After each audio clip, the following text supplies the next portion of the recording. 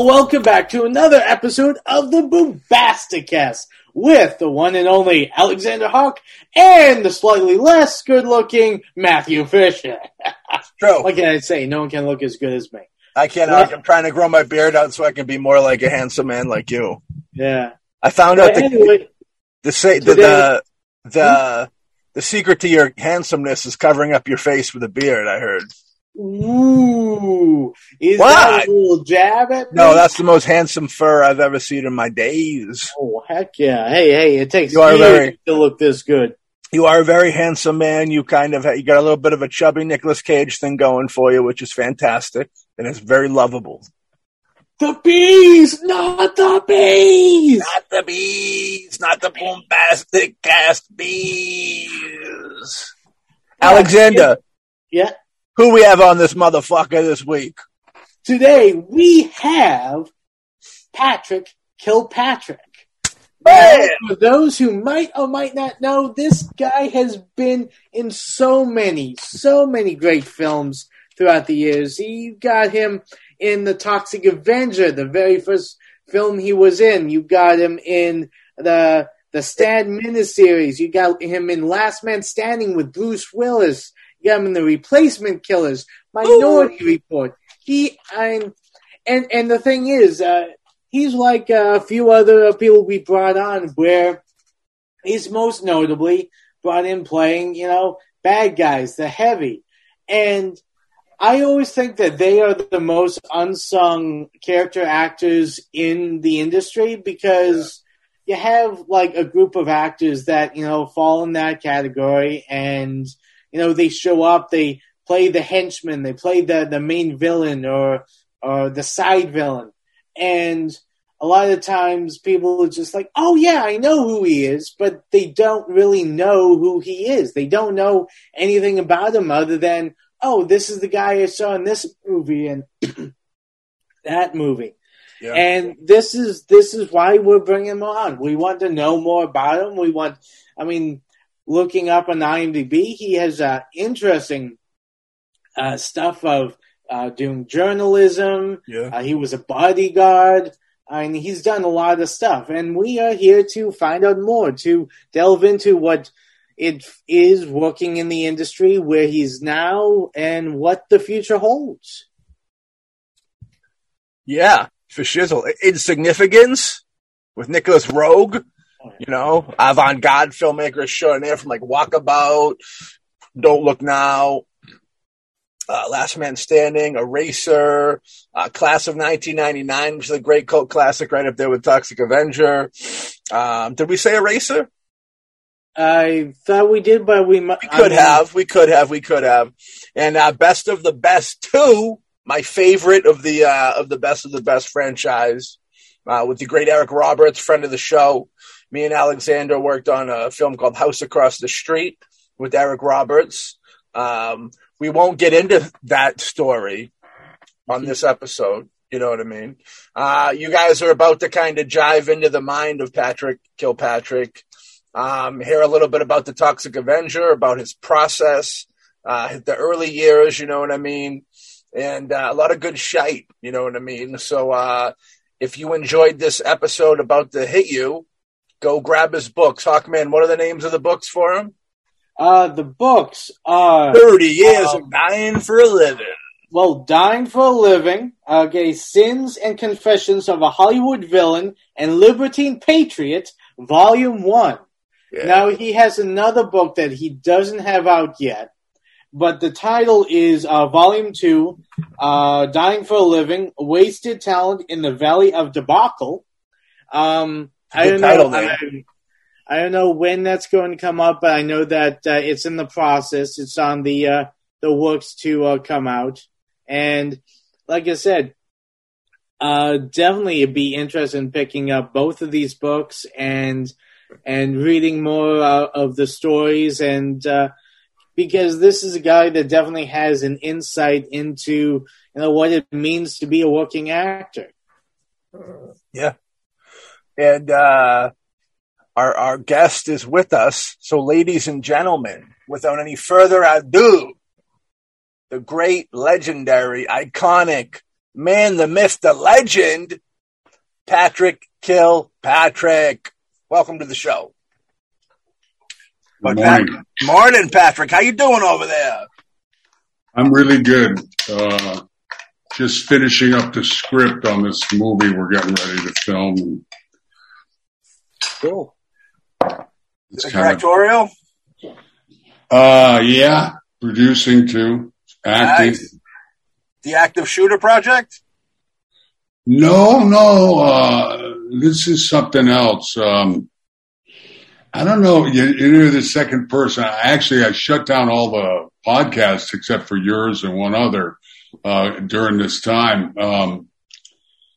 But you're the second person to ask me about that active shooter thing. I don't know what that's going to become. I have all the footage in my editing thing, and we've never just had any. The problem is, at that time, we were running around with a lot of different cameras, shooting on the wing. I'm very script centric, and we didn't work with the script. We just improv the stuff. I keep thinking we're going to cut it into social media posts or something like that, but the footage is so wild. Yeah. It's, we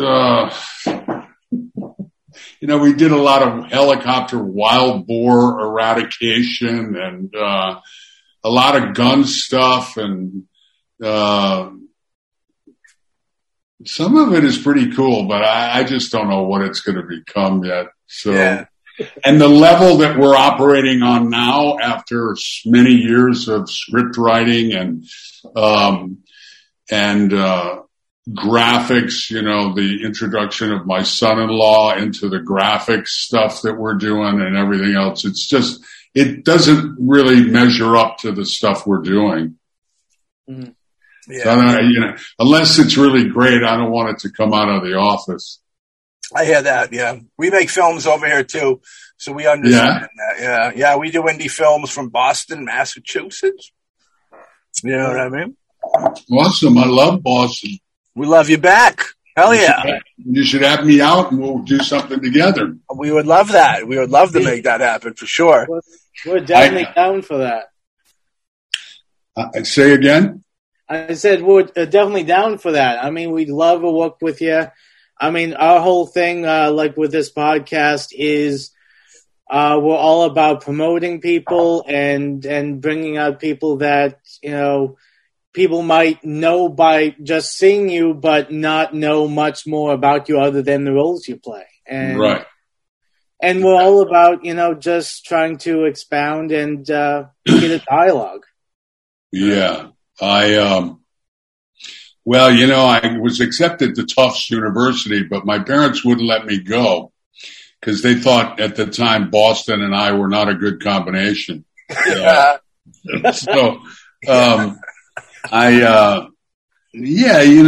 I have had a grand time running around working with all kinds of people, and it's been, I've never done a job I didn't get some reward out of it. I try to elevate everything that I work on, and I wasn't even looking. I mean, I'm blessed. In COVID, I lost a couple of jobs because of COVID, like everybody, but that was no big shakes, and I'd been writing scripts for a long time. So I started getting hired as a script writer and a producer, and so I put a team together of really great people, and we do a bang-up job, and that's why the money is coming in for the stuff, and we keep getting. It's very rewarding. It's very challenging and long hours, but we really we're succeeding, and I think we're succeeding because we're delivering the goods. And I honestly think the universe responds when you do that. And I wasn't even looking for the money for this film, and it just fell into my lap. And of course we had the materials to back up the conversations. Yeah. So, anyway, it's all good. My wife, I've got a couple of great guys, Raffaello Casamatis and Jeff Snyder, and on this one, I'm bringing in friends and guys that I've done who, you wander around, you wander around the independent film world. There are not that many people that you run into who are really stellar. And when they are, you really want to hold on to them. The people who are able to take a small amount of money and produce something that's really, really compelling. So when you go to the premiere, you sometimes say, God, am I going to be embarrassed by what I see? Am I going to be whatever? And I've got some wonderful people. And also I've worked on a lot of jobs. There's no excuse to not deliver a really good film. So many times directors say, oh, if I just had more money, or if I just done that, or I don't want those conversations. I don't want that. So, there are no excuses, brothers. I agree with that completely. None. Yeah. We've been given compliments before because we believe in exactly what you say. Like, we're from like a small town, so to speak, over in Boston doing movies. We're not quite New York or Hollywood, but like, we take pride in being able to take whatever money we can acquire and turning out a good quality project. You know what I mean? We'll have Alex. What have you been working on? Do you have links? Can you send it to me? I'll have Alex send you some links after the show. Okay. With COVID, everything's kind of been shut down heavily. You know what I mean?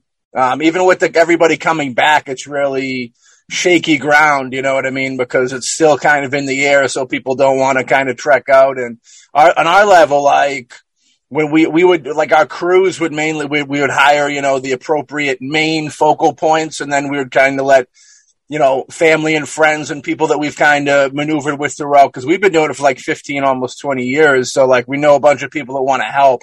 So we kind of get a supporting team for those big units, you know what I mean? Like the DP and the ADs and all that. We get, make sure they get the right people around them. Sure. To do what they got to do. You got to put there's certain places you can't cut corners on a little bit, you know what I mean? Like cinematographers and editors and stuff like that. But all your PAs and stuff like that and assistants can kind of, for the most part, be people that are interested in the craft and doing it, but they don't, it's not their 9-to-5 type deal. Yeah, no, people, you have to have X amount of dollars to do quality work. Yeah. You can't do little things just on your own, and there have been plenty of people, but the artistry has to come from somewhere. And by the way, this is going to sound, I know how to shoot a film safely in the COVID, and I knew how to do it the day that COVID happened. Yeah. Maybe you should hire me to assist in your next project. I'm down. I'm not, angling for a job because we got a lot of work, but I mean, I can, the money didn't come for that one, that idea. Yeah. It came for something else, but I, in fact, I don't know why people haven't deployed the idea that I have to do it, because, I guarantee you we can do it.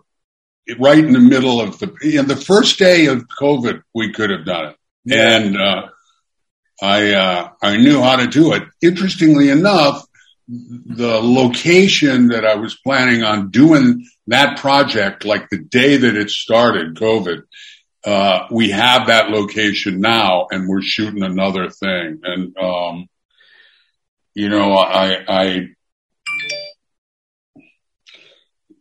I want to listen as much as I'm talking, but the bottom line is, when COVID started, I put on a free acting class just to help out, just to give people something to do.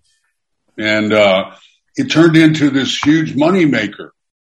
Overnight, I started getting these producer clients and things like that. And one of the first producer clients was, I told him, they come to me and say, how do I make film and TV work for this place where I am? And I said, well, this is how you do it. And I kind of rattled off a storyline for him, and it was a good storyline. And it captured what he needed to do. And I said, now go get the money. And I gave him a price to go get the money and we'll do the film right in your location. And he never got the money, but I did. So I came back and I said, I'm always fascinated by the location. And so, I can't be, I'm so grateful and so blessed, about what's going on because the universe is sending all the elements and what are you guys working on? Right. Well, we got a feature-length horror film that we want to start kicking up, pretty soon. And then we got a psychological thriller that, we're doing starring Alex over here that we talked to some producers over in California, like on our level type deal that want to help out make it. They said they could double the money that we have now. They can double, which will be nice. You know what I mean? You're saying something very insightful. You have to have a plan for getting the money back for people because the people who give it to you are sacred. And so many filmmakers, they come out of school or whatever they're doing, they're not even thinking about that. Right. That's really where the rubber meets the road, where you gotta, you're involved in it. You gotta put a lot of cards together to make that house so that it's an economic business. And sometimes that takes time and people don't really do it. Distribution is on the waterfront. And if you don't do it properly, then, nobody is going to make any money. And, so that's key, but that's something you should be thinking about right from the get-go. And a lot of people don't. And it's immensely selfish because then the person who put up the money gets burned. Right. And they're ruined for everybody. So, it's a good business if you go at it skillfully, in my humble opinion. And I'm very proud we've made money for everybody that we've worked with. So, if you can you share the budgetary level of what you're working on? Well, the budgetary, we got 20. The horror movie's a little smaller. We're doing that a kind of little in-house. It's one of those takes place in the woods type deal. It's got a good, I feel like the writing's good. When I say it's a horror movie in the woods, people automatically go, yeah, okay, buddy. You know what I mean? But it's got a good story. It's based off local folklore around here. And I think we're going to use what little money we have and stuff wisely with it. It was written knowing that, we weren't going to be given $1 million to make it.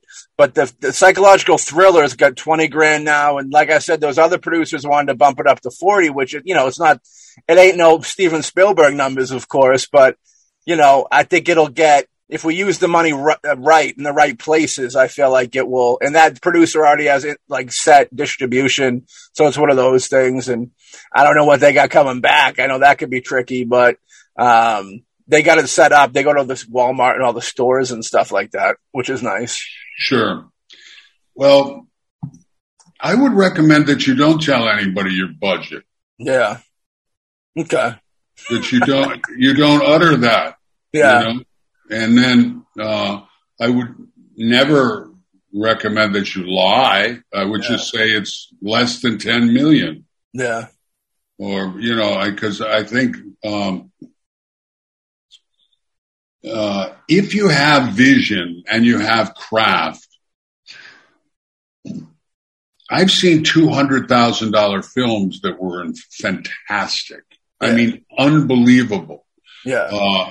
And if you tell your budget that it's $200,000, then it's going to be judged in that regard. And I think the money part of it, you want to be able to say, you want to be realized the full benefit of the rewards that you have. So we don't really, I don't discuss budgets with anybody about what we're doing. In fact, it's a delicate art form as to when you release anything about what you're doing. Right. That's a publicity master game.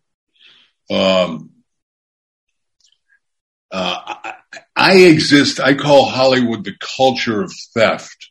Yeah. And, I mean that with all good spirit, and I've never had anything really stolen from me because I think the universe protects people who have integrity, but the universe also takes care of people that really know how to do things for themselves well. And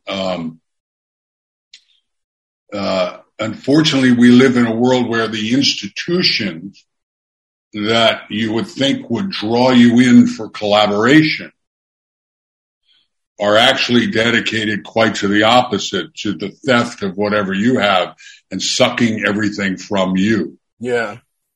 And so, like you say, you have to align yourself with people of like integrity that you trust, your brain trusts, and everything else. But look, it doesn't matter if it's China or if it's sending it over to Beverly Hills. You're talking about your intellectual property and your sweat and whatever. I mean, you know this. Am I telling you anything you don't know? No. No. But I appreciate hearing it from a professional. You know what I mean? When I've taught actors and stuff, I always say, get a good lawyer. Yeah. You know, have a relationship. And if you don't, learn how to do that yourself. Yeah. You're awful quiet down there. What's going on with you?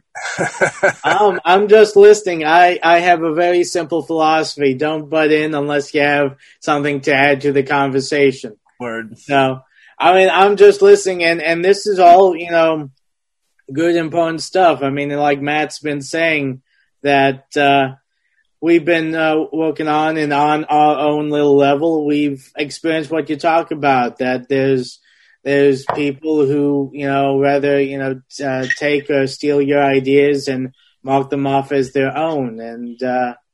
And we've been lucky that nothing really bad has happened too much. And we just keep on plugging around. We just cut those that are, as we like to say, cancer to what we're trying to do. We cut them out, and then we keep going ahead. Right. Nothing stops us. Nothing deters us. Yeah, exactly. I think there has to be honor among thieves or honor among people. And I try to operate from generosity and a landscape of making people money. And certainly when I run into people that are like souls, then you want to treat them very, very well. And obviously, you have to do it in the context of whatever you're doing. And I'm really enthralled. It's a good time. I'm really having a fun time. And it gets brutal, but then you have this skill or the wherewithal to resurrect yourself. And I'm very lucky that I was given those tools when I was younger. Mostly by cataclysm, had a terrible car accident, and so was able to learn very early what it took to resurrect yourself, physically and mentally and emotionally, because the rigors of this stuff, if you're going to do it excellently, is considerable. Boston, love to work in Boston. Bring in, get your winter coat out. You know, that would be such a blessing because I have some fabulous winter coats, and I just came from filming in Amsterdam, and it was so cool to be able to wear that stuff. Yeah. I've got some coats that we can be used for wardrobe and LA, I love LA, but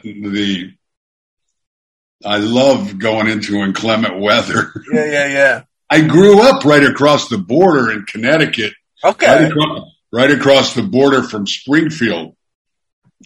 And we used to skip school and go to the Big Easy, the big fair that the tornado went through a couple of years ago. Yeah. And Yeah, I love that. Massachusetts is one of the prettiest states in the entire 50 Union.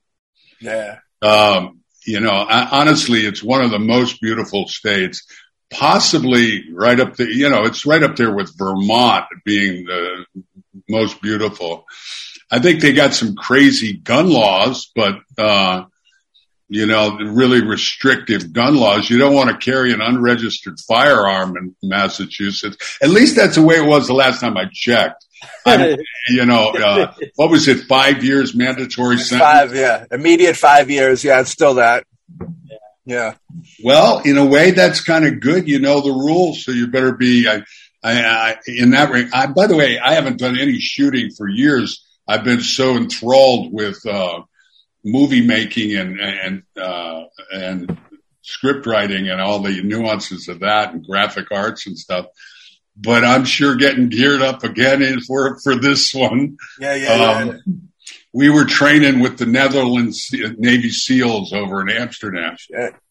Damn. And I learned a lot. And I've been shooting for 25 years, 30 years. And I mean, even before that, I was a kid. You guys tramp around the woods and stuff in Massachusetts? Oh, yeah. Oh, yeah. I mean, it's the best part of Massachusetts. I was in the woods earlier today walking the dog. Nice. Yeah. That's it. Dogs are the best thing. You ever go quail hunting? No. The dogs are the best thing about it. Pheasant hunting? I have a FID card. I have a pistol permit. Never been hunting though. I've been to the range, but I've never been out there shooting anything. So explain that to me. You have a pistol permit. What's involved in that in Massachusetts? I just had to take a course and then pay the fee, and they gave it to me, and I renew it, I think, every 3 years or every 5 years, I think. Whenever they send me an envelope, I renew it. And you can carry or you can have it? I can carry it on my waist if I wanted to. I don't, but I could carry it on my waist. I keep it in a safe, of course, but yeah, if we wanted to carry it on our waist, I could just carry it on my waist anywhere. I mean, you can't go into certain places, but. Then I'm speaking out of my hat, and Massachusetts is fairly loose.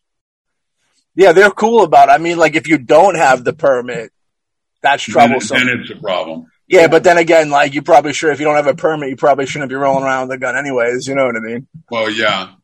Yeah. I jumped to the assumption that when I saw the 5 years that they were really trying to keep people from having weapons at all. But that's clearly not the case. It goes back and forth. I think whoever's in the office is kind of how it leans type deal. You know what I mean? Sure. I think they make a lot of money from that. I talked to Wayne LaPierre once, and I said, you give me $200. And by the way, I said, you send $200,000. Don't send it to me. I'll give you some suggestions where you send it, the right publicist, the right whatever, and we can put an end to the anti-gun movement for at least 10 years. Yeah. And because I knew, you put the guns in Academy Award bags and permits, and even if you can't put the guns in, which you can't, you give them photo safaris to Africa and try to change the mindset. And he said, I don't think they really want to end the anti-gun movement because they make so much money from it. Yeah. So it's an ongoing deal, which kind of brings up COVID. I wonder if this stuff is ever going to go away because they're making so much money with it. Yeah, I don't think it will. I don't think it'll ever go away. I think it's one of those things that it's a new era upon us. You know what I mean? This is just going to be the new way. Every year or so, there'll be something new that you get vaxxed up for and get you boosters for. And it's weird. It's a weird time, but yeah, I think I don't think we'll ever, like the same way China, 10 years ago that you look over there and everybody's wearing the mask, but like pre-COVID, I think America will eventually become that where you go to the grocery store, half the people are going to be wearing the mask no matter what, and I think that's just the new norm. Unfortunately, but I think that's where we're going with it. When I was in Amsterdam, I went to the airport. First of all, you're like you're getting COVID tested all the time, and you're paying 70 euros here and 54 pounds here, and you're doing all this other stuff, and you go to the airport, and it looks like a set for a World War I movie. They've got tents, all over the place with nurses in kind of period nurse uniforms and stuff. And so you get a test at that airport and you pay for it there and stuff. And I started thinking, it'll be really interesting to see if they ever get rid of this infrastructure, because they're making a lot of money from it. And, but be that it said, it's a wonderful world. How else can I serve you? Yeah. It's not insurmountable, but it's it's life. I agree with you. That's the way it's happening. I think actually people are starting to become aware that,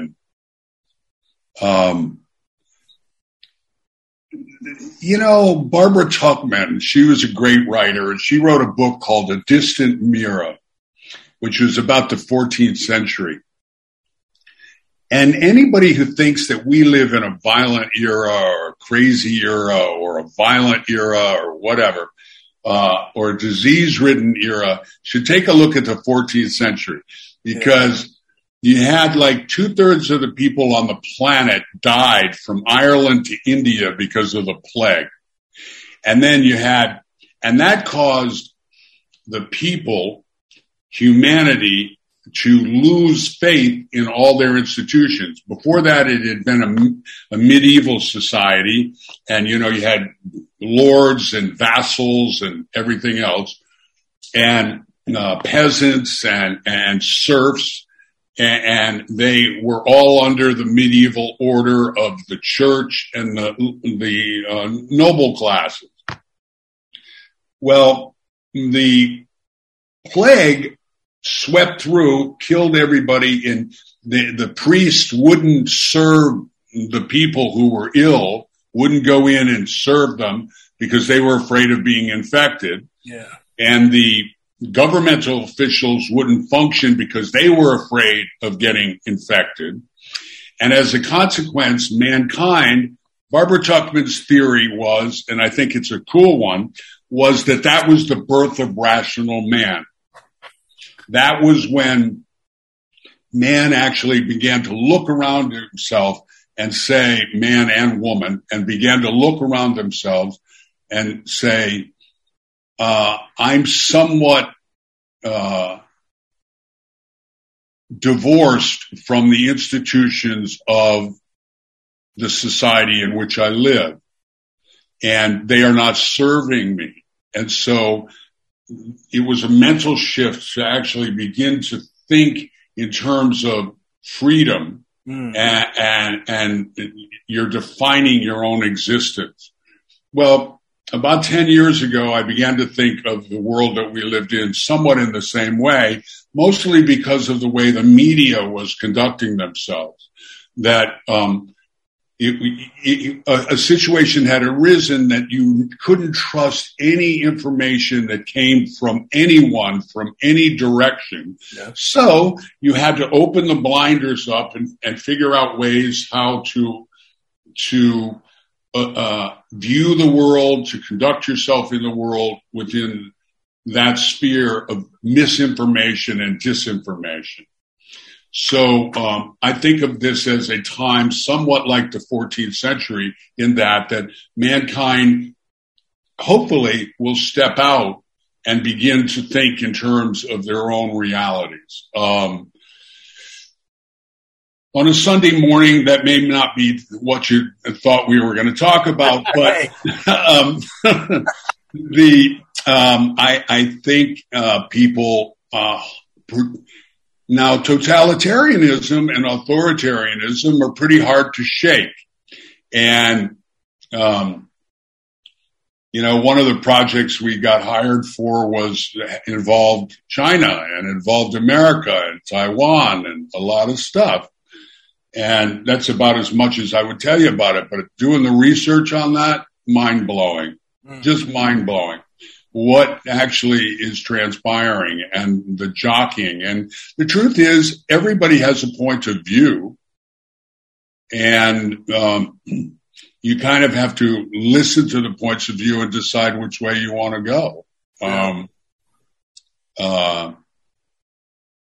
I would urge people to really study China and to study the relationship with Taiwan, and we are in a global jockeying position with all kinds of players on the stage, and it's not always black or white, and it's not always there are no heroes in the game to some extent. Now, that's not true. There are heroes on both sides and very brave and noble people on both sides. I hope we're able to work it out instead of jockeying and getting into conflict with each other. But that's probably going to happen on some level just because it's like a family where siblings fight. The reality you're talking about is tens of millions of people and being involved in the fights. Now, I don't think that's going to happen, but there's going to be a lot of abrasion. I think because people have to act like we're all together in this thing and protect themselves, of course, but act like we're all together instead of acting like our own little selfish spheres is the way that we operate. What I try to cultivate in a film experience that I am initiating is somewhat of like a family of Navy SEALs or warriors or something. That's a militaristic analogy, but people who have watching each other's backs on different things and are operating from the sphere of integrity and truth in their actions that they're doing about it. I think it's a powerful way to get things done. If you have people who are only selfish and out for themselves, then it can be an interesting phenomenon, but you're probably not going to be able to do a collaboration for very long, because. And that's the interesting thing about directing and producing or being a leader of any kind or whatever. When I go on a film, I'm a swabby. I'm an executive officer. At best, I'm a captain. It's their ship. One just hopes to be on crews that are devoted to the elevation of the art form and to putting out the greatest product that is possible. Yeah. Which is not always the case, I'm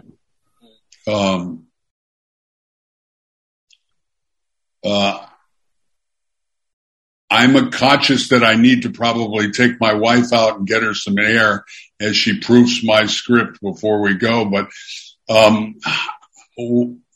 how else can I serve you? Well, I mean, one thing that I always like to say about a podcast is, I mean, of course, we're filmmakers. I'm mainly acting. He's mainly producer, director. And, of course, we want to hear the stories, the experiences that you and other people have experienced in, like, the beginning of your career and how things, kind of evolved from that. Well, it's a lengthy thing. I have so many stories and I think so many instructive things that I wrote 600 pages worth of book.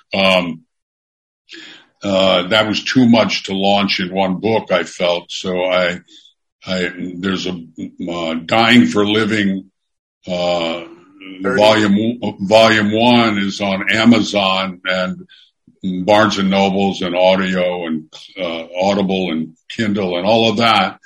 And then the second volume is coming out. It's been backburnered a bit, more than a bit. I was happily polishing it when COVID started.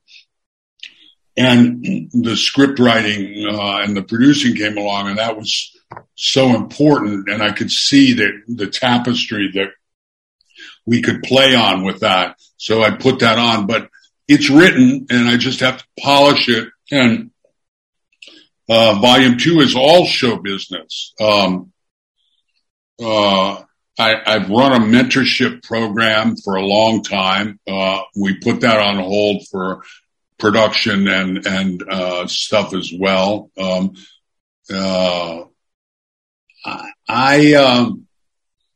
There's a lot, and we all have something to share, and I guarantee you've got something to share for me.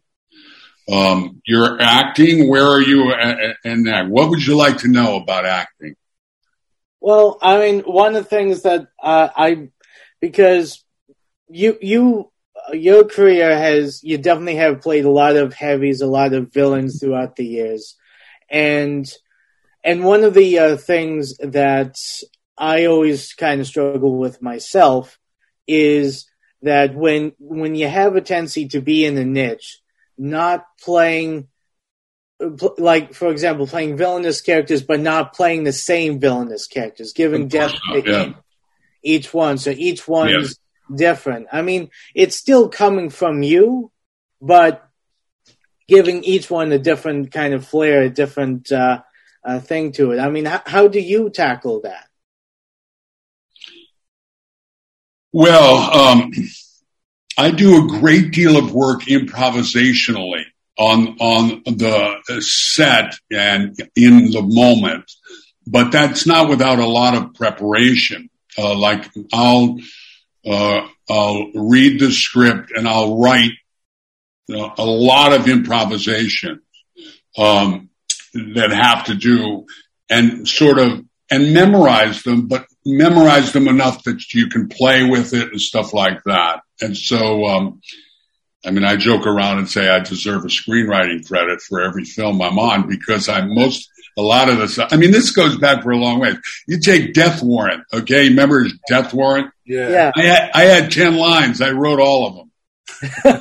The bottom line is being able to write and improv is one of the greatest gifts that an actor can have, because you're going to be in a lot of projects that, God bless them, the scripts are not fully realized or fleshed out, and you all want to bring something to it. And so I feel really blessed that the universe forced me or began me as a writer. And because of the car accident I had, I became a professional writer for many years at magazines in New York. And so I have the head of a writer and the body and instrument of an actor when I restored myself after the thing. So to answer your question succinctly, you have to always guard against, am I using the same tricks that I used to success in a previous job? Am I repeating myself? Because, look, like people say, hey, Patrick, you got a great grin. Okay. But am I using that grin just as a trick? And it's a constant trick. Does that make any sense? Yeah.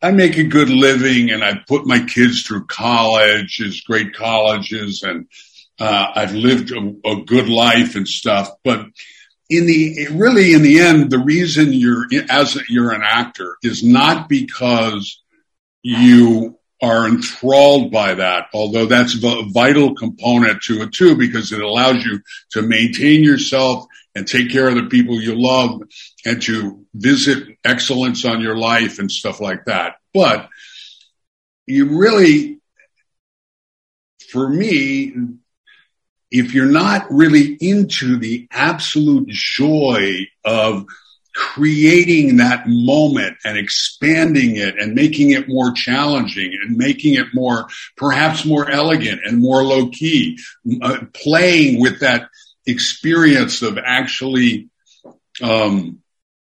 creating those moments. That's the essence of what we do as actors. Yeah. And so if you are doing that creative process then you're not normally going to be doing the same tricks that you used to advantages before. And also your life progresses. You know, you play heavies. I have played heavies, knowing full well I could play good guys too, but the casting system does the most expedient thing. But in that circumstances, I'm always looking at what is going on in the world outside of me in villainy. Who's doing fabulous jobs in that, and what did they do, and where would they do that? But more importantly, I'm allowing me, as I'm experiencing me at that particular moment. You know, I talk about it. I'm not going to see. That's a story. There's a story I tell about Daniel Day-Lewis that references this stuff. Because if you're a working actor, you can turn on a dime, and they can hand you an accent, and they can hand you new scenes. If I'm working with Spielberg, he comes in the morning with a new scene, and you're boom like that. And so, I do a lot of getting to the set if the script isn't fully realized. And I always ask permission to do this too, because some people want the lines exactly as they are. So you want to give them that, but how about if I do this, and what would you think about that? And normally now they all want me to do that. Yeah. Because that provides a naturalism to it, and it brings a vocabulary they might not have thought about and stuff. We all have this separate way of coming at life, and so you really have to listen to the other people and see how their thing fits in. When I'm going into directing a person, an actor or something, or even any kind of creative people, I don't lay my trip on them right away, because I want to see what they bring to the table, because they will almost certainly bring something that is enriched and different than I might have thought about. And so if you're constantly saying, what can I do? No, you can't become a guy that sometimes you just have to say the lines. Yeah. You know, just say the lines and live in the moment. But a lot of times you always have to say, am I falling back on old tricks that served Patrick so well, and Under Siege 2 and all this? You know, it's like, it's a whole other world. I don't even operate with the past work so much, at all. Does music play a part in your process of character building? I know you wrote for a lot of music publications. I know that you did some bodyguard work for some pretty big bands back in the day. Yeah. When you come into a character, does each character have his own little playlist, his own little soundtrack? Like Alex said, there's a lot of villainous roles, but they're different. I mean, what would make you decide what playlist would be for this villain and what playlist would be for that villain, so to speak? Or is it more of maybe a certain band you'll listen to, or a certain two song you do over and over again? Or do you just have like a stretch? Do you listen on set at home? It's a very, very insightful arena of conversation that you're bringing up, because I would say the quick answer is every job is different, and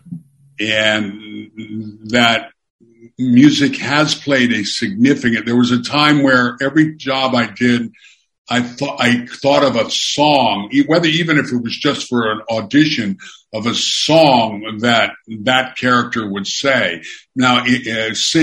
But you have to be careful with that, because you don't want to force the production to have to buy that song. Right. But it's music in that context was really useful, because You know, if I'm talking to you and I go, bop, bop, baloo, bop, bop, bop, bop, bop, bop, bop, bop, bop, baloo, bop. What does that do? That kind of relaxes you and puts you in a different headspace and stuff like that. So you're coming in to do a movie where you're killing somebody or killing 5 guys and you're bop, bop, baloo, bop, bop, bop, baloo, bop. Yeah. Nobody's done that. They had done that at the time. I mean, you know, I learned, so I would find songs that were in the public domain. By that, I mean, songs that nobody owns the copyrights to and stuff like that. Or you could just do a lyrical thing, you know, like you probably wouldn't get sued for going bop, bop, baloo, bam, bam, bam, baloo, bam. Whatever you do, you know, hey, whatever you do. And that's useful because it would set up the auditions. So these people would be like, what the fuck is this? Excuse my language. What is this guy doing? You know, so, and then that it also relaxes you at the same time. So yeah, when I'm writing, I've used really specific music to listen to continually through it, but that's not appropriate for the next script. Yeah. You know, something else is doing this. We're building the music for this one, and I'm working with a guy from Amsterdam, and building just a signature to feel that kind of thing. And I'm acutely aware of soundtracks, and have always loved them and interested in what people are doing, and always with great interest and sometimes complete appallingness. How the hell could you do that? You know, so music does play a big part.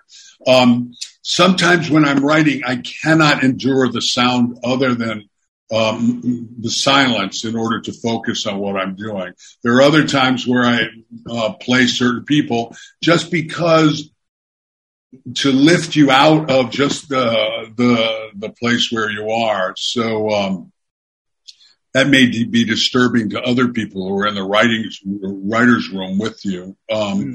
But of course it does. And listen, before I came on the podcast, I was feeling really battered because anybody who writes a script with everything they've got, or acts with everything they've got, or runs for office with everything they've got, or works in an emergency room or whatever, then they're drained. But so I put on a film that's current, and I thought while I was exercising, and I said, this isn't me. So I put on the Morrison documentary, the Doors documentary.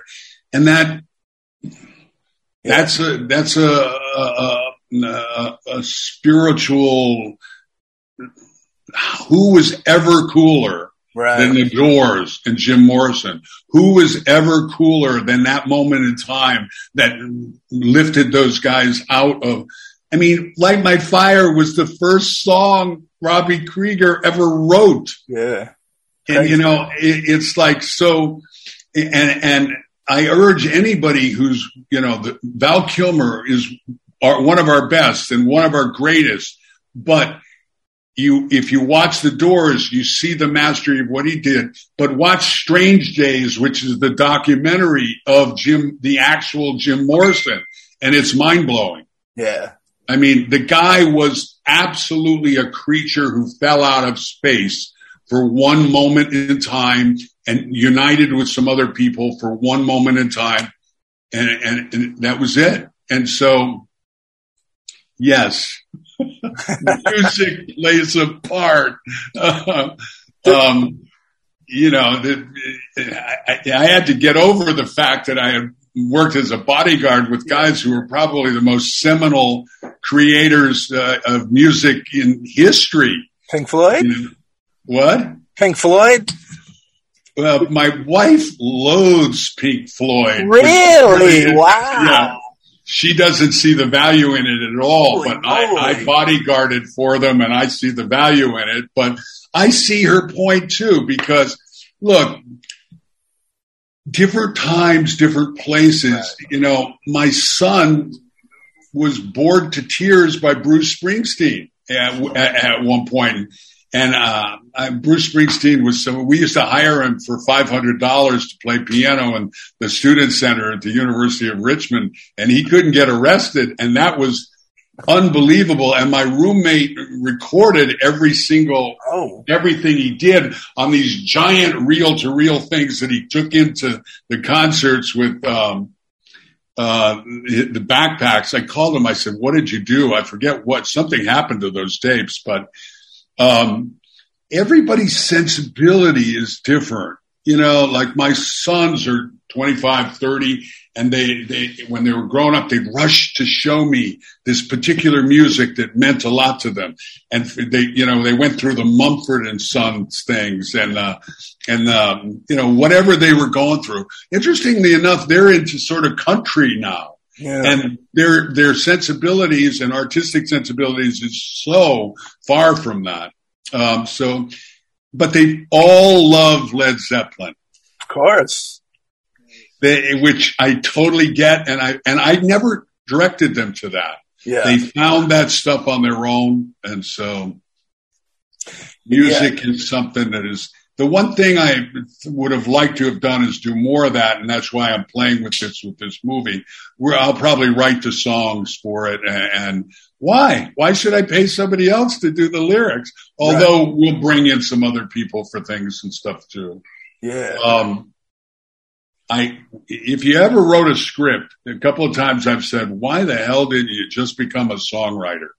Because this 125-page stuff where every single thing is linked, I think songwriting. Now, from what I understand, the business of songwriting is much more challenging and dirty and everything else on some level. But who knows? I mean, to put 4 or 5 lines together and put a chorus on it, great art form. But I think screenwriting is far more challenging if you do a brilliant screenplay.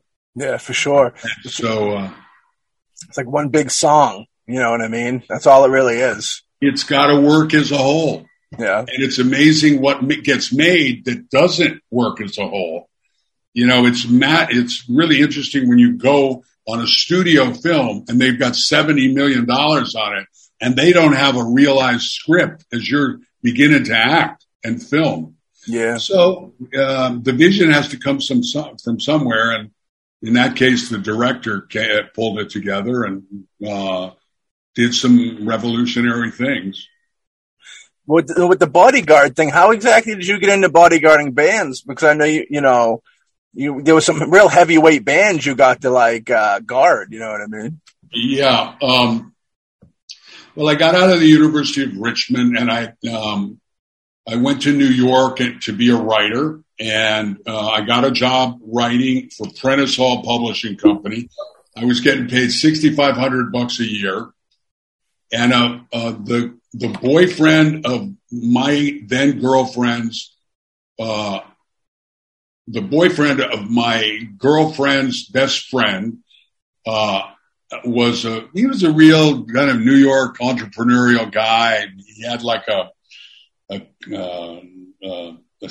car wash, mobile car wash kind of thing. And yeah. he said, do you want to do a bodyguarding security? It was a time when, concert attendees, they didn't like police much, at the concerts.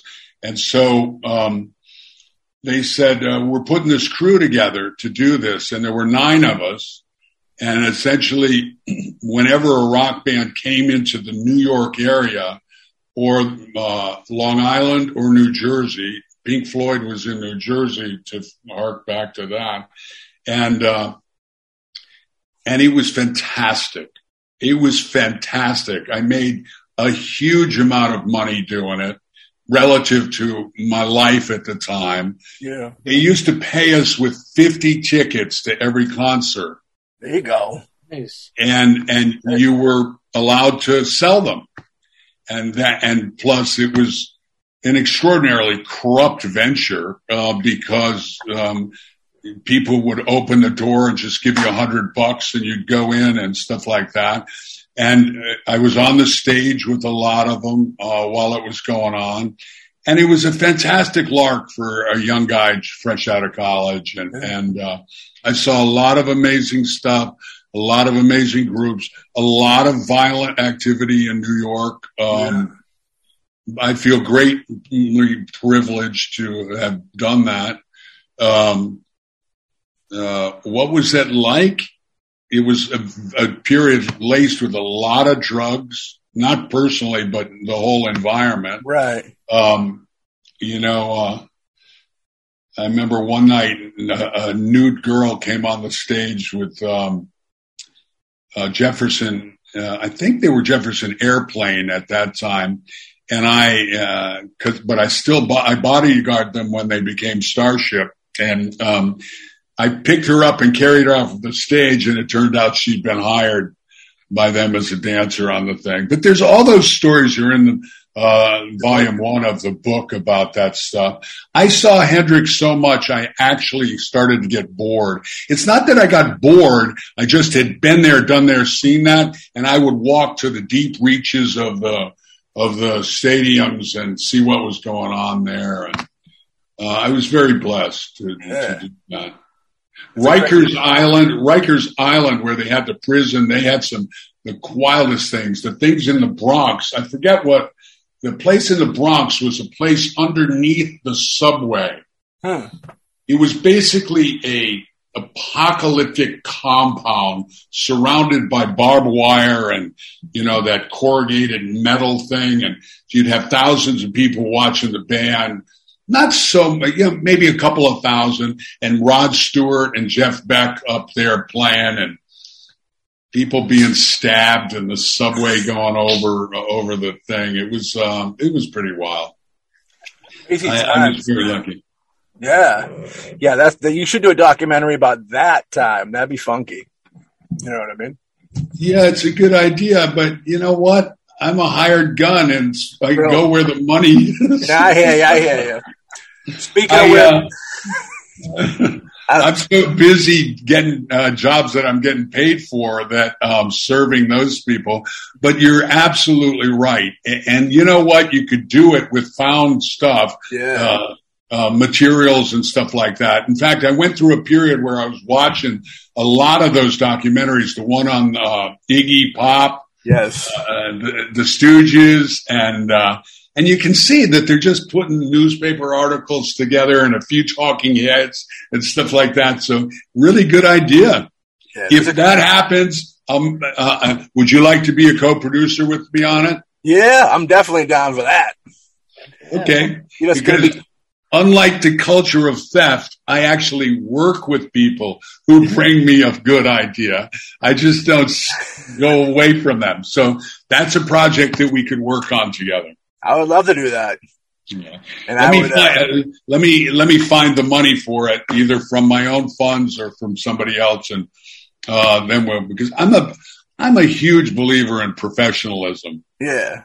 Everybody gets paid. Everybody's got to go home better off. They got to take care of their families and go from there. Yeah. I got the editing system right here. I got a studio level editing system. 5 feet from me. Word. Yeah, working with little money as we do over here, it causes you to be a little more creative, I think, with finding out different ways to kind of get your points across on, reasonable, hence newspaper articles and stuff like that. Since we brought up big money, we can talk about the first acting role, the Toxic Avenger. Yeah, they loved what I did. They doubled my salary from $75 to $150 for the week. Yeah. Nice. Me and Alex both have worked with Troma a handful of times, the independent punk rock spirit of the underground filmmaking scene. You know what I mean? The Toxic Avenger, the film I credit to being one of the influences that made me want to make movies, strictly because it was like they could show you didn't need $100 million to make something entertaining. You know what I mean? Yeah. The Leroy character in there, I love that. That scene alone is like one of the greatest things of all time. It's like, what's the best way to describe it? It's like, it's crazy. It's just crazy and madness. I love that whole, and a quick question for you. I could be wrong. Did you play 2 parts in that movie by any chance? Like, did you play the Leroy part and then come back for like, another maybe smaller thing? I could be crazy. No, okay. It was only that character. I'm crazy. I am a crazy guy. But what was it like working with Lloyd and Tromer at that time? You know what I mean? I'm very curious. That's kind of their heyday. Like, definitely blew up. And the Toxic Avenger is a huge cult classic, beloved. You know what I mean? Do you have any memories from back working on that one? Well, of course I do, and that's in the book. In the book, but a couple of key things. I remember the whole thing. I think it was. You have to read the book. We'll read the book. A long thing, but there are a couple of instructional things that I got from that. First of all, I showed up there, and to me, I just come through doing a bunch of NYU student films, which I was when I fell into acting, I was working at a high level as an assistant director with a big time Broadway director. But also I founded my own theater company with 3 other people down in the East Village. And, so I was working at that level too. And, I was doing soaps, and I was doing, off-Broadway shows, and I was doing regional theater, and I was writing plays, and I did a lot of NYU student films. I went there for film and videotape for a graduate program that Prentice Hall, my first publishing job, they would pay for you to go to any higher education thing while you were there. And so I looked at NYU, and the film classes and video classes were the most expensive classes they had. So I said, those are the ones I'm going to do. And so as a result, I ended up doing a lot of NYU student films. And so Toxic Avenger, I forget how that happened, because I may have had some agents. In those days, you could have more than one agent in New York. And you didn't have to have a contract with anybody, and you could have 2 or 3. So I was getting auditions from people. So they sent me over, and I viewed it as just another student film, because it was, down and dirty, and it was a low budget film production and stuff. And I literally thought it was the worst movie I had ever been involved in my life when I was doing it. And because, look, I was mostly an athlete and a reading writer kind of guy growing up. So I was gravitated towards big films like Ridge Over the River Kwai. And, even if you were doing the smaller stuff, the media stuff like Rocket Man. Did you guys ever watch Rocket Man? Watch Rocket Man on YouTube. Rocket Man, the TV show. Little 15-minute serials. But John Wayne movies like Sands of Iwo Jima, all the Dinner for 8 stuff that was Dinner at 8, so I was into whatever I was into. And here was it's a generational thing. The reason I think Toxic Avenger speaks to that generation is because it has that sort of tongue-in-cheek, view of the world. And to me, nothing where I came from, which was pretty prestigious theater and pretty prestigious, study at working as an assistant director on Broadway and stuff. Nothing could be further afield from that than Toxic Avenger. Yeah. So I thought this is like another student film that we were doing. And so I got into it, and I full disclosure, Leroy is definitely based on Malcolm McDowell's, Alex and Stanley Kubrick's work. Yeah.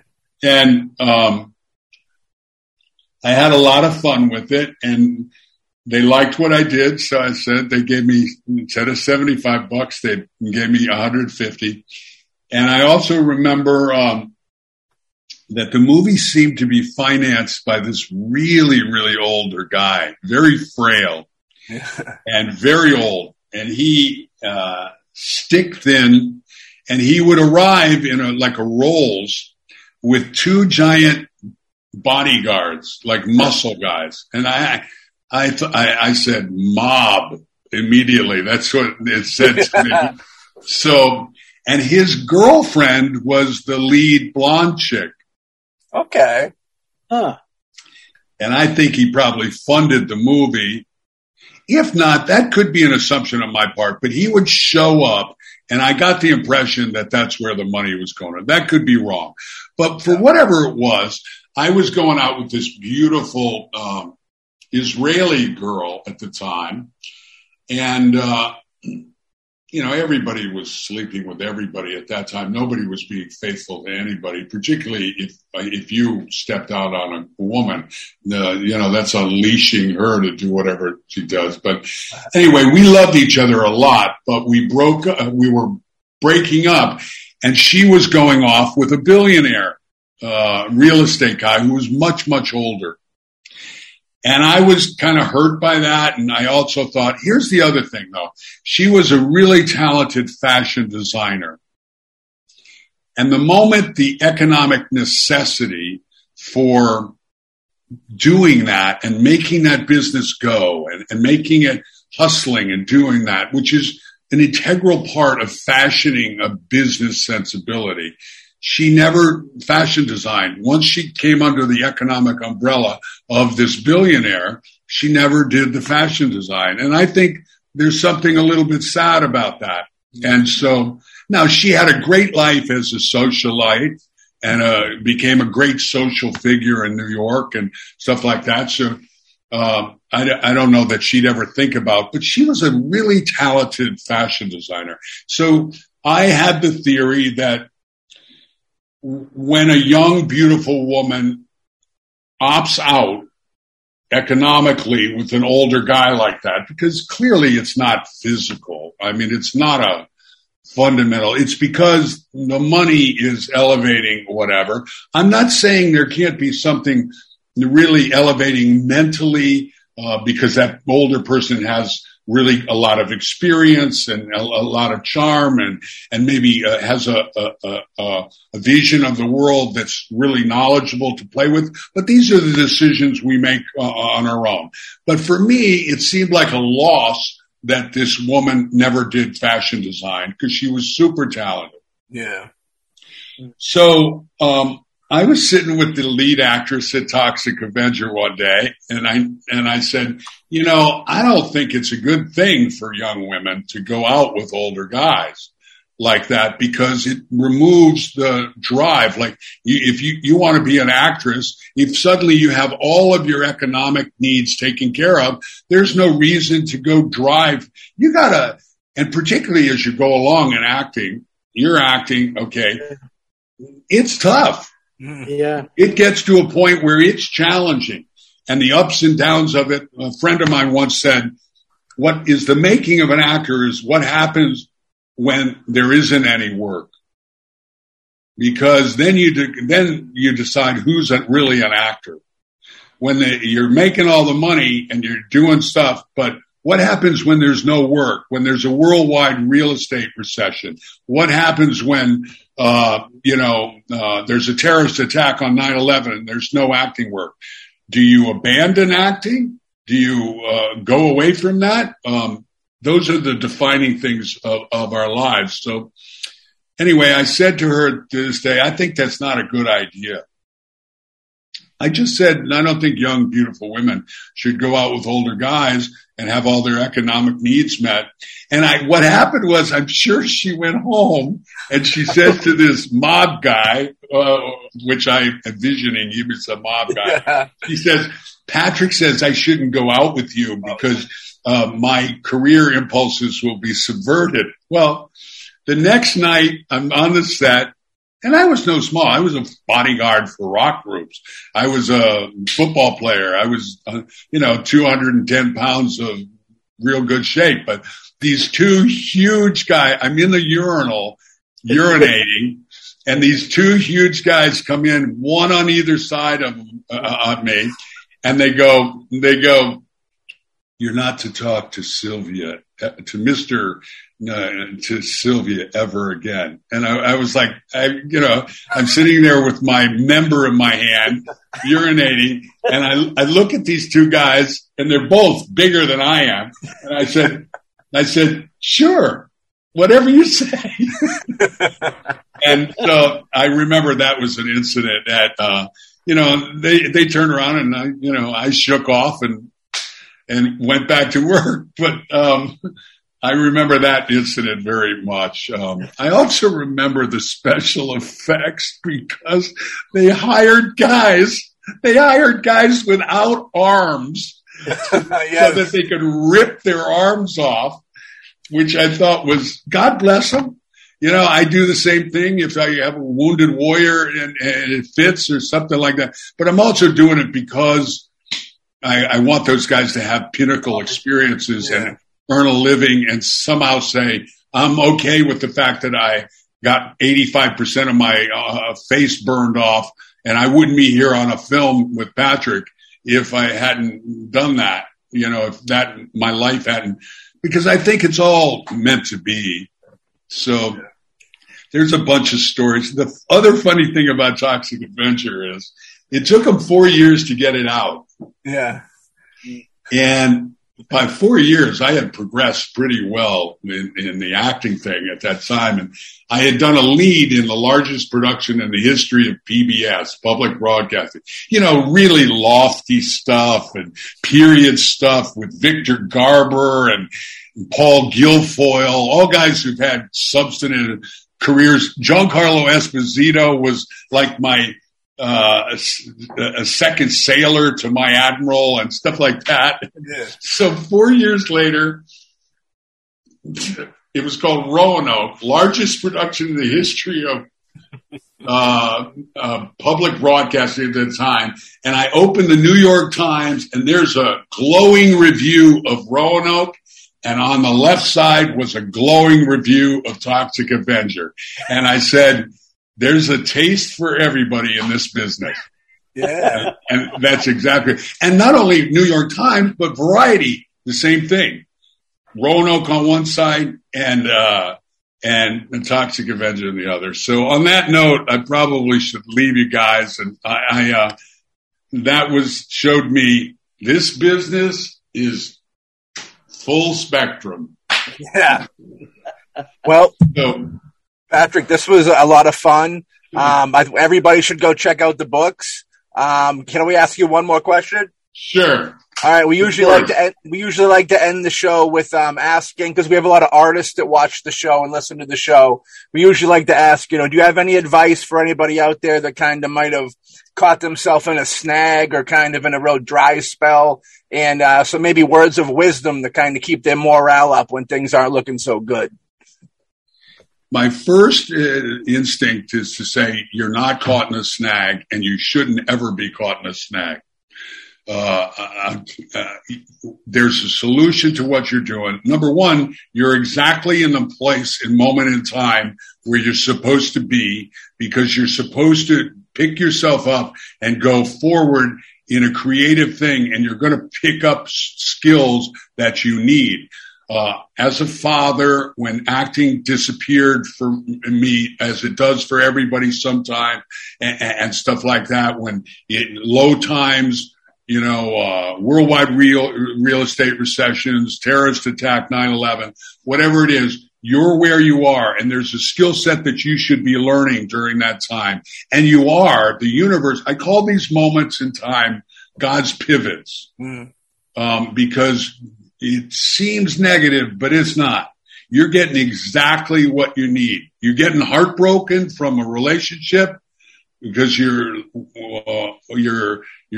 love partner has ditched you, or it's broken up. You're learning about that emotional life. You're getting your leg blown off in Afghanistan.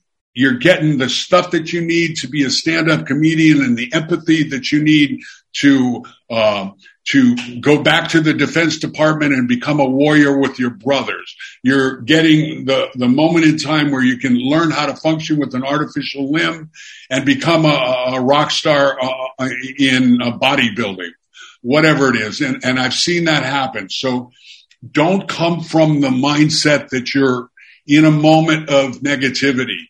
You're getting COVID was exactly what we all were supposed to get in God, the universe's plan, whatever you call its plan, so that we could all learn to function and be creative.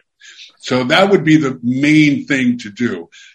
Beyond that, I'd have to know what the specific snag is. Yeah. Look, when I first started screenwriting, I struggled and I still struggle sometimes, but there's a solution out there. Ask for help. Ask for help. Don't sit in the struggling for too long.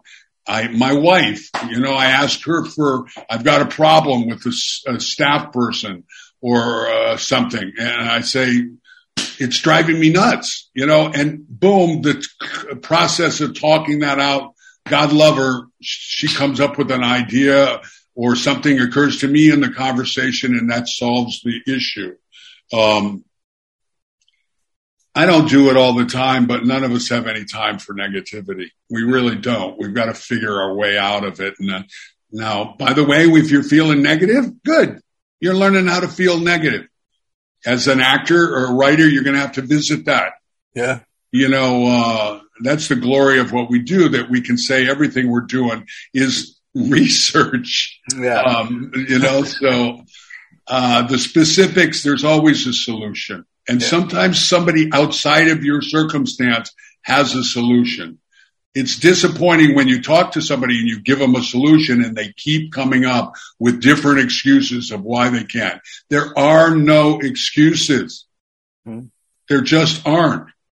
I keep returning to this. I shouldn't just return to Navy SEALs, but return to Marine Recon or the Rangers or the nurses at hospitals or that kind of thing. You have to get it done. And you also have to know how to take care of yourself, too.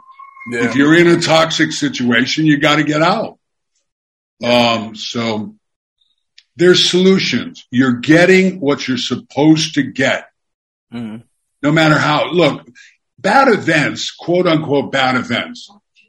Yeah, it's an opportunity. A woman gets raped. Horrible event. What's important? How they react to that. How they accept. The guy who founded America's Most Wanted, his 6-year-old son murdered. What did he do? He took that energy and took it into, I don't know that you ever get over something like that, but he took that energy into God's plan to actually create America's Most Wanted and brought down a lot of bad guys to justice. Yeah. We all have challenges, and that's part of life, and that's part of the making of us, and it's supposed to happen. Yeah.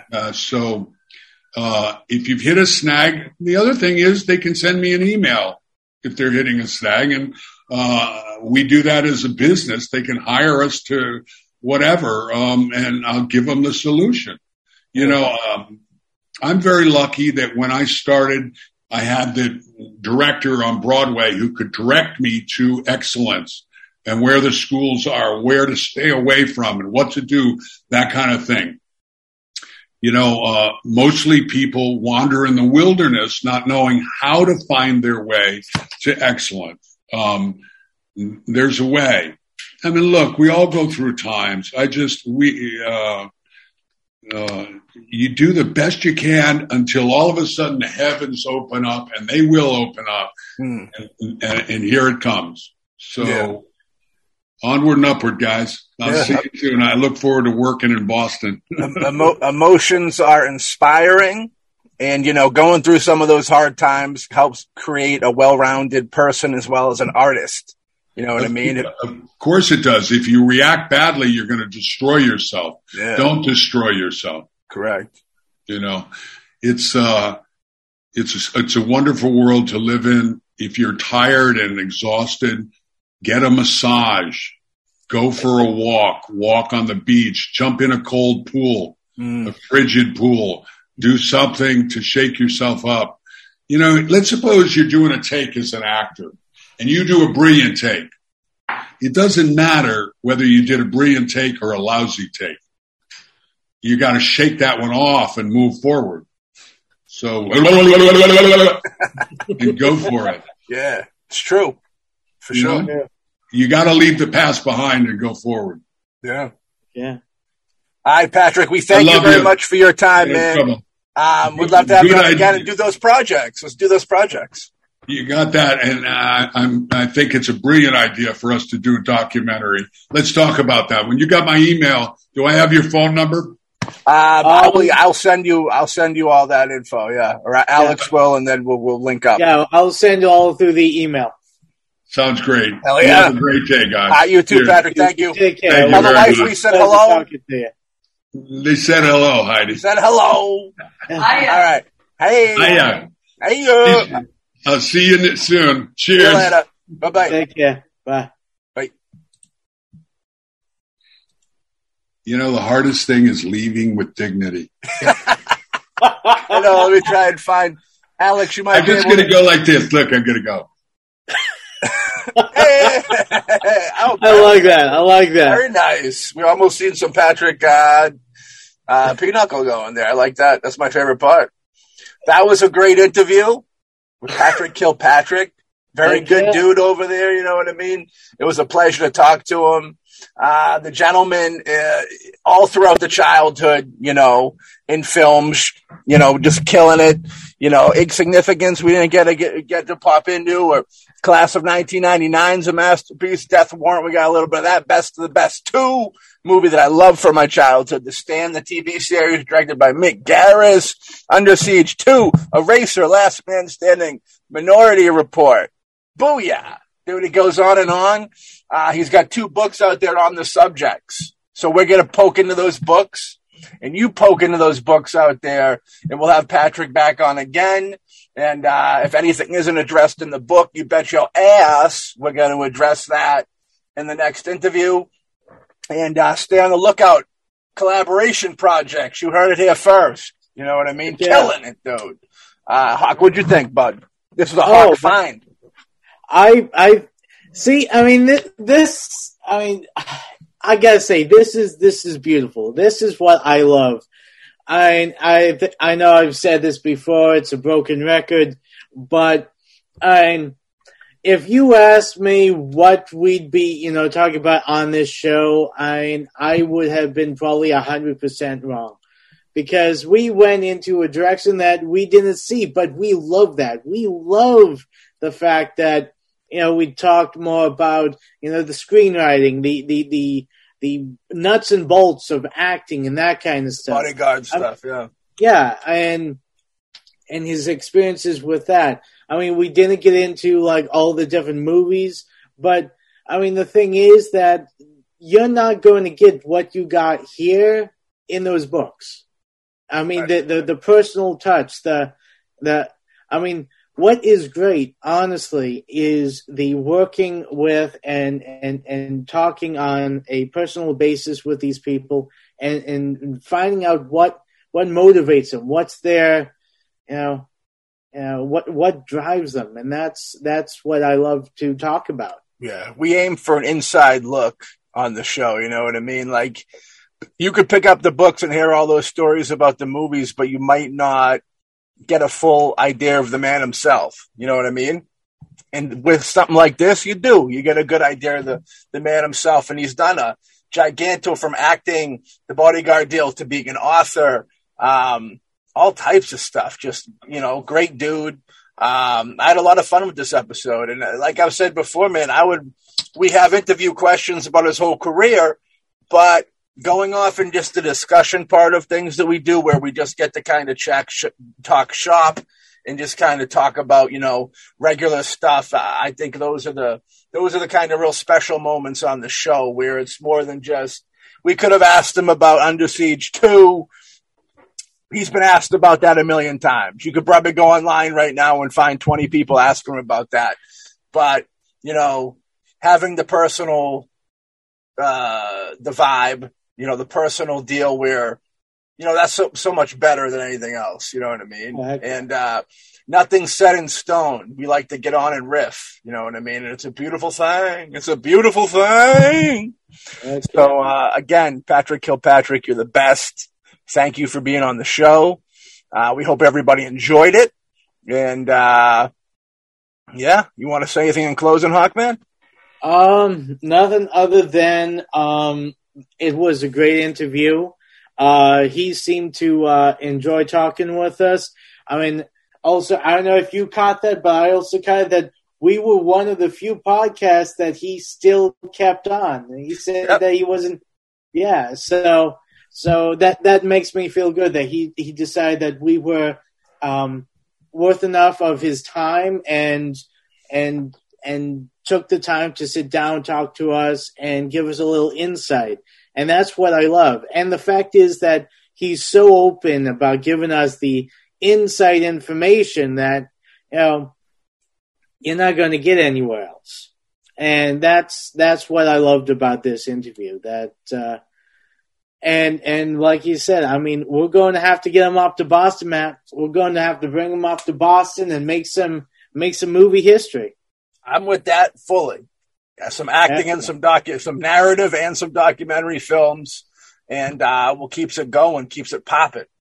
With that being said, we hope everybody enjoyed the show, and we'll catch you all on the next episode of the Boombastic Cast. Peace.